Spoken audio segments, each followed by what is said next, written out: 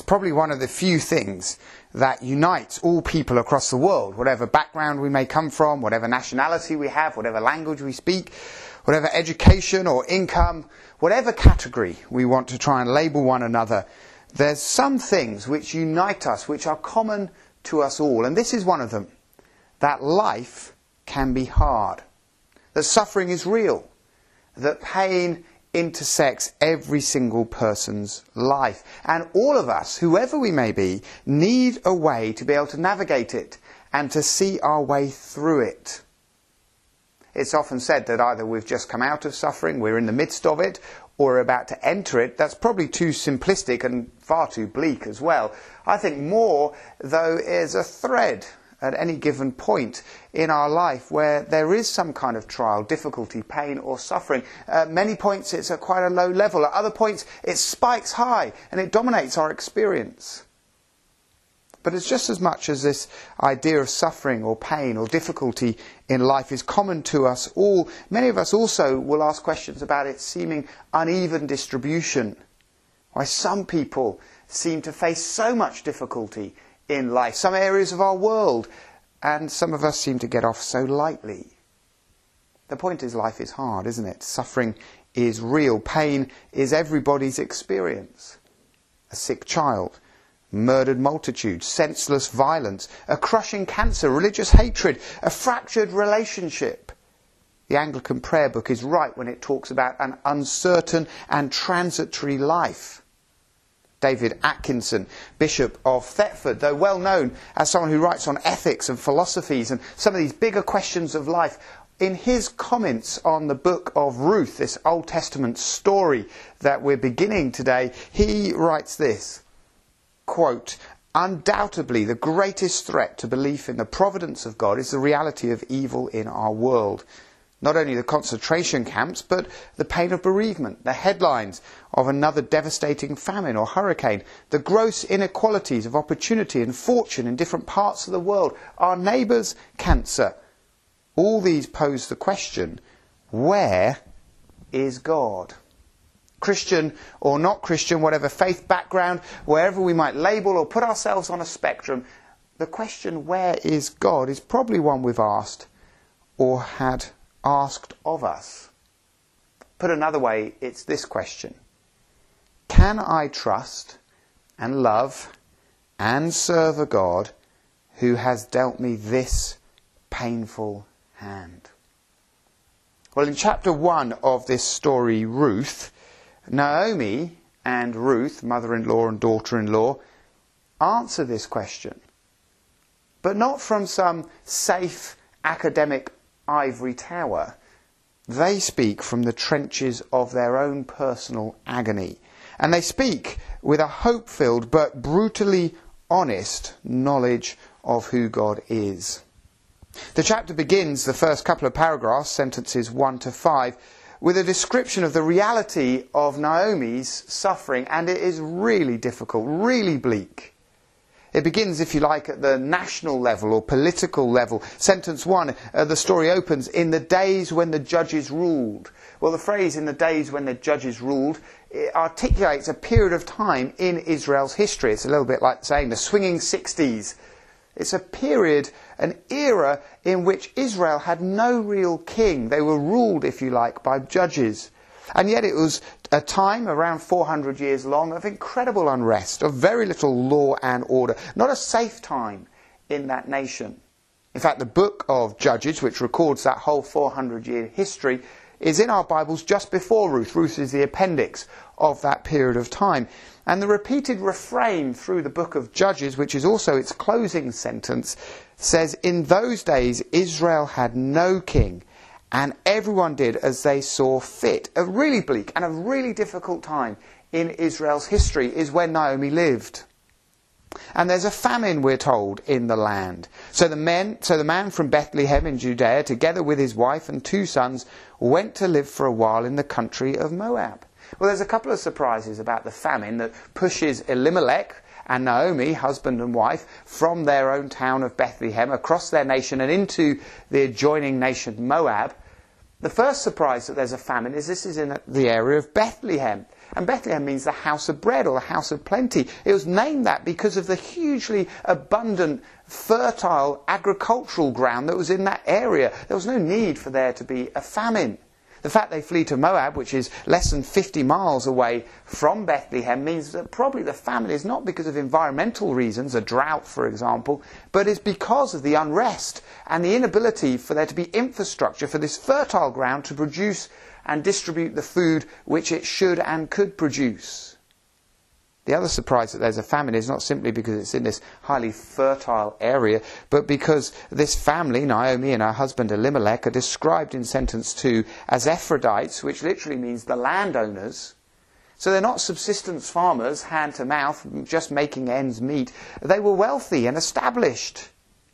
And yet the famine is so severe, even these wealthy landowners living in Bethlehem, the house of bread, have to flee because of this famine. It's a questionable decision made by Elimelech, the husband. Ironically, his name means God is king, but it seems like he's not behaving like that, because he flees Bethlehem and Israel and moves to the country of Moab, which borders Israel, but was Israel's arch enemy.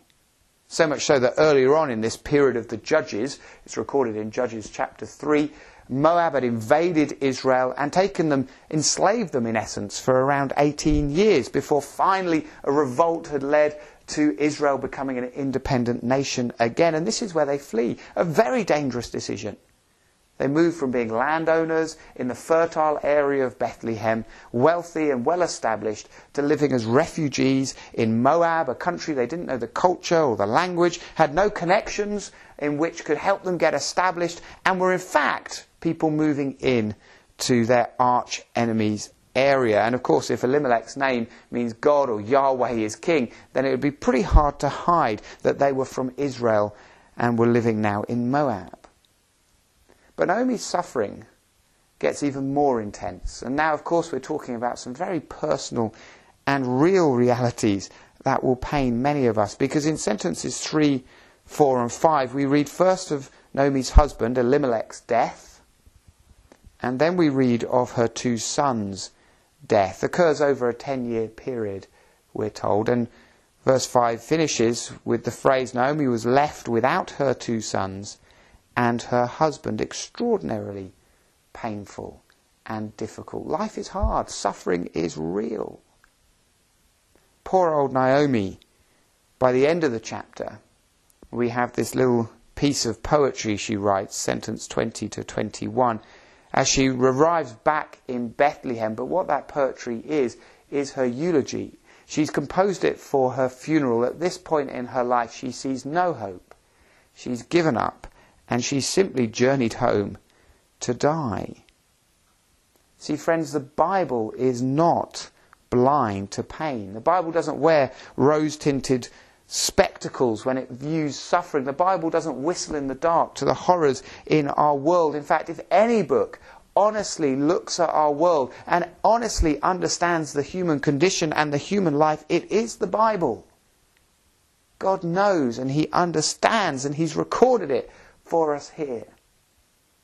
And these 2 women, Naomi and her daughter-in-law Ruth, from the trenches of their own agony and their own struggle and pain, teach us 3 unshakable and life-sustaining truths about God in suffering, which allow us to journey through suffering and survive. Let me give them to you. The first is about love. That suffering is not a denial of God's love. He's not being cruel or unkind or become distant and disengaged. Suffering is not a denial of God's love. Ruth, in fact, teaches us this. As the story unfolds, Naomi chooses to return to Bethlehem. She's heard there's food now in Bethlehem. She decides to journey back. As we see, it's a bleak journey back because she's anticipating simply dying and being buried there. And her 2 daughter-in-laws, their husbands, remember, are now dead. Her 2 daughter-in-laws both initially show a real commitment to her, and they both begin the journey back to Bethlehem. And remember, they themselves are from Moab, so they now, by leaving Moab and heading towards Israel, are moving into enemy territory. Ophrah, one of the daughter-in-laws, she heeds Naomi's insistence that she's foolish to travel to Bethlehem. She should go back to Moab, find a new husband and get established there. And she takes what is sensible advice and off her returns to Moab. But Ruth, we're told, sentence 16, Ruth says, "Don't urge me to leave you or to turn back from you. Where you go, I will go. Where you stay, I will stay. Your people will be my people, and your God will be my God. Where you die, I will die, and there be buried." A remarkable commitment, especially if she knew that Naomi was travelling back to Bethlehem to be buried. Where you die, I will die, she says. But it's a statement of faith, isn't it? Perhaps from her husband, perhaps from Naomi. She's learnt about Israel's God, the one true God. She makes a statement of trust in that God, and she exhibits that through her faithfulness and loyalty to Naomi. Ruth here is there to teach us what God is like, about the faithfulness of God. In fact, Ruth's name itself means faithful or steadfast companion. She's described as exhibiting the steadfast love of God in chapter 3 through the way that she has loved Naomi here. She's there to remind us that suffering is not a denial of God's love. Now, in the midst of suffering, Naomi can't see this love. Naomi is blind to it. By the end of chapter 2, the love of God is so brilliantly blazed before her that the blindness is taken away. But at this point, in the middle of suffering, like so many of us will know, seeing the love of God is so difficult. But suffering is not a denial of that love. Well, if Ruth teaches us about the love of God, Naomi teaches us about the sovereignty of God. The second thing here is that suffering is not a denial of God's sovereignty. He's not weak, unable to achieve what he wants to achieve in our lives. He's still sovereign and powerful. Look at this eulogy that Naomi has composed, 20 to 21. She says, "Don't call me Naomi," which means sweet or pleasant, she told them, "but call me Mara," that means bitter, "because the Almighty has made my life very bitter. I went away full, but the Lord has brought me back empty. Why call me Naomi? The Lord has afflicted me. The Almighty has brought misfortune upon me." Do you see 4 times?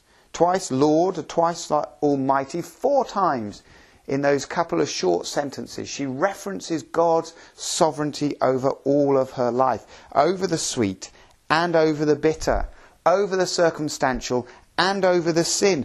God is sovereign. The author of this great story is at pains to emphasise that as well. You remember I said Elimelech means God is king. Well, deliberately the author at the beginning of each point of the story, the beginning of each chapter, if you like, where the story transitions to something new, he uses that name Elimelech. Elimelech, God is king, God is sovereign is what it means. Whether it's over the pain of famine and destitution and becoming a refugee, Elimelech, God is king. Whether it's even through the loss of our husband and the sheer pain, distress and hopelessness of losing your children, God is king, he's sovereign. The beginning of chapter 2 verse 1, as hope begins to take shape, Elimelech, God is king. The beginning of chapter 3, as a marriage is on the cards and things have really turned around in Naomi's life, God is king. And then the beginning of chapter 4 verse 3, Elimelech, as a child is born, as there's great celebrations, as Naomi is re-established in a safe and secure environment. Again, the author tells us, Elimelech, God is king. Ruth here teaches us about God's love in the middle of suffering. Naomi teaches us about God's sovereignty in the middle of suffering. And then the narrator, the storyteller, teaches us about God's wisdom. That suffering is not a denial of God's wisdom. He has not made a mistake in your life. He's not got it wrong. He's too wise to make mistakes.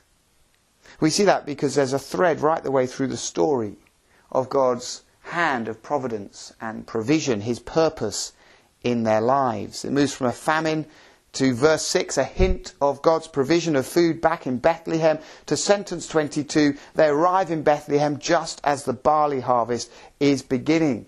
God's hand of providence and sovereignty working there. And the narrator is at great pains in sentence 22 to emphasise that Naomi returns from Moab accompanied by Ruth the Moabitess. That there's something that God is working, and we'll see what it is in a moment, which required a woman from Moab to come to trust God and return into the heart of Israel. And the way that that's been accomplished is through the tapestry of Naomi's suffering and difficulty. See, friends, I know there are horrors in the world. I know there's horrors in some of our lives, and I do understand. But I also know there is a loving and wise God who is in absolute control, even of those horrors.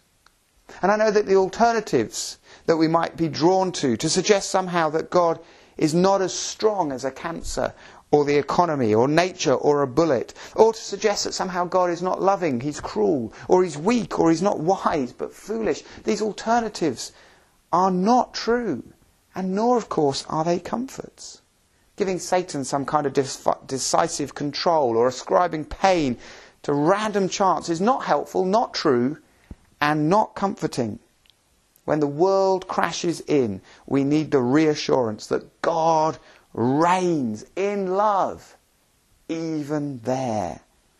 And he has a glorious purpose that far outstrips our finite horizons and our stunted imaginations. Suffering is not a denial of God's love, it's not a denial of God's sovereignty, and it is not a denial of God's wisdom and his work in our lives.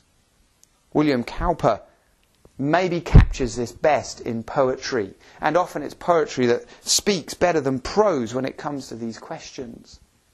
He was a 19th century hymn writer. In his years growing up, he lost 5 of his siblings to disease or accident. He himself suffered from depression and spent a couple of years in what was then known as an assailant asylum. For 18 years he actually lived opposite John Newton, the ex-slave trader who became an Anglican minister. They became good friends. John Newton, most famous for writing Amazing Grace. William Cowper also wrote a whole number of hymns and novels as well.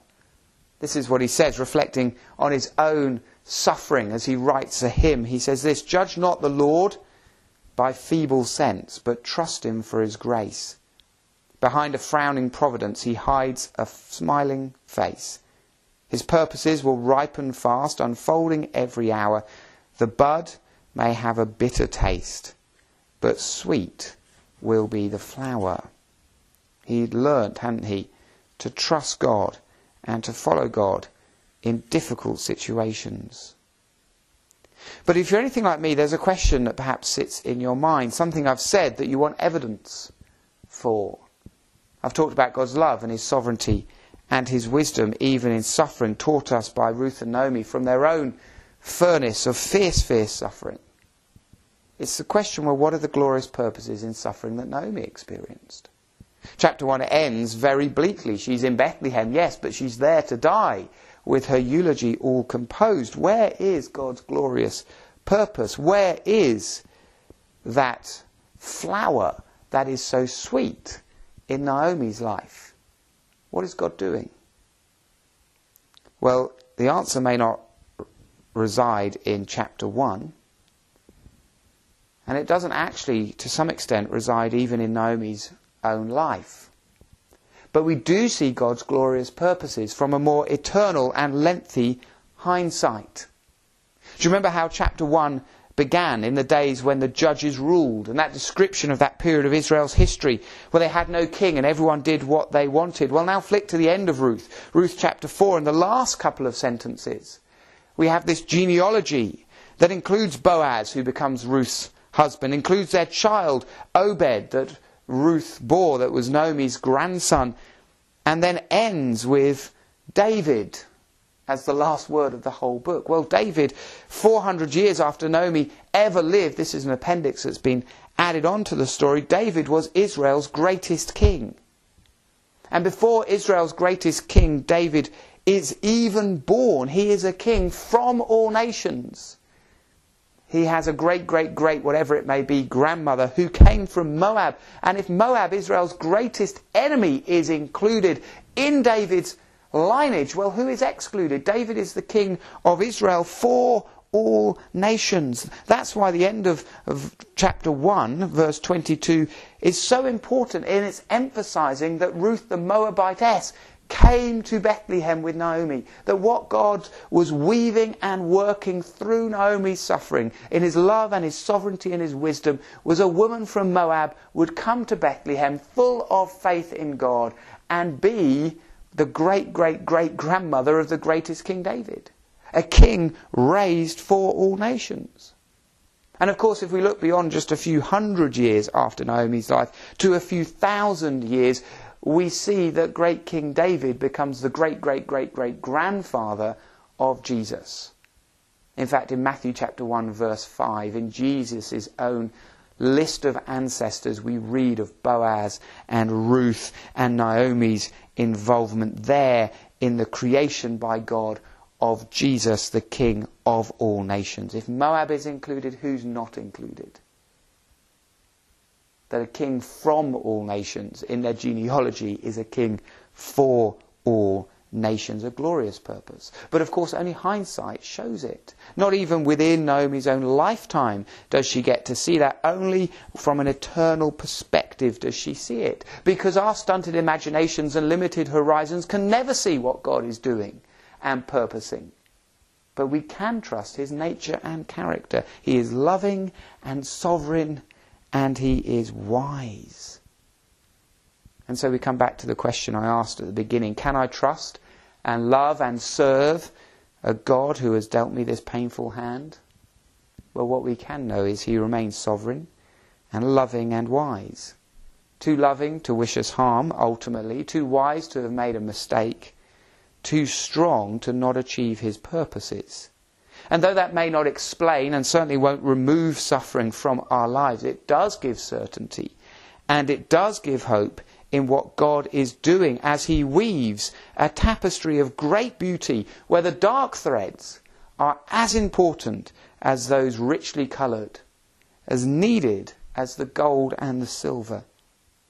A tapestry that, just as in Naomi's suffering, will speak of the glories of Jesus and ultimately our joy as we look back from eternity and see exactly what he was doing.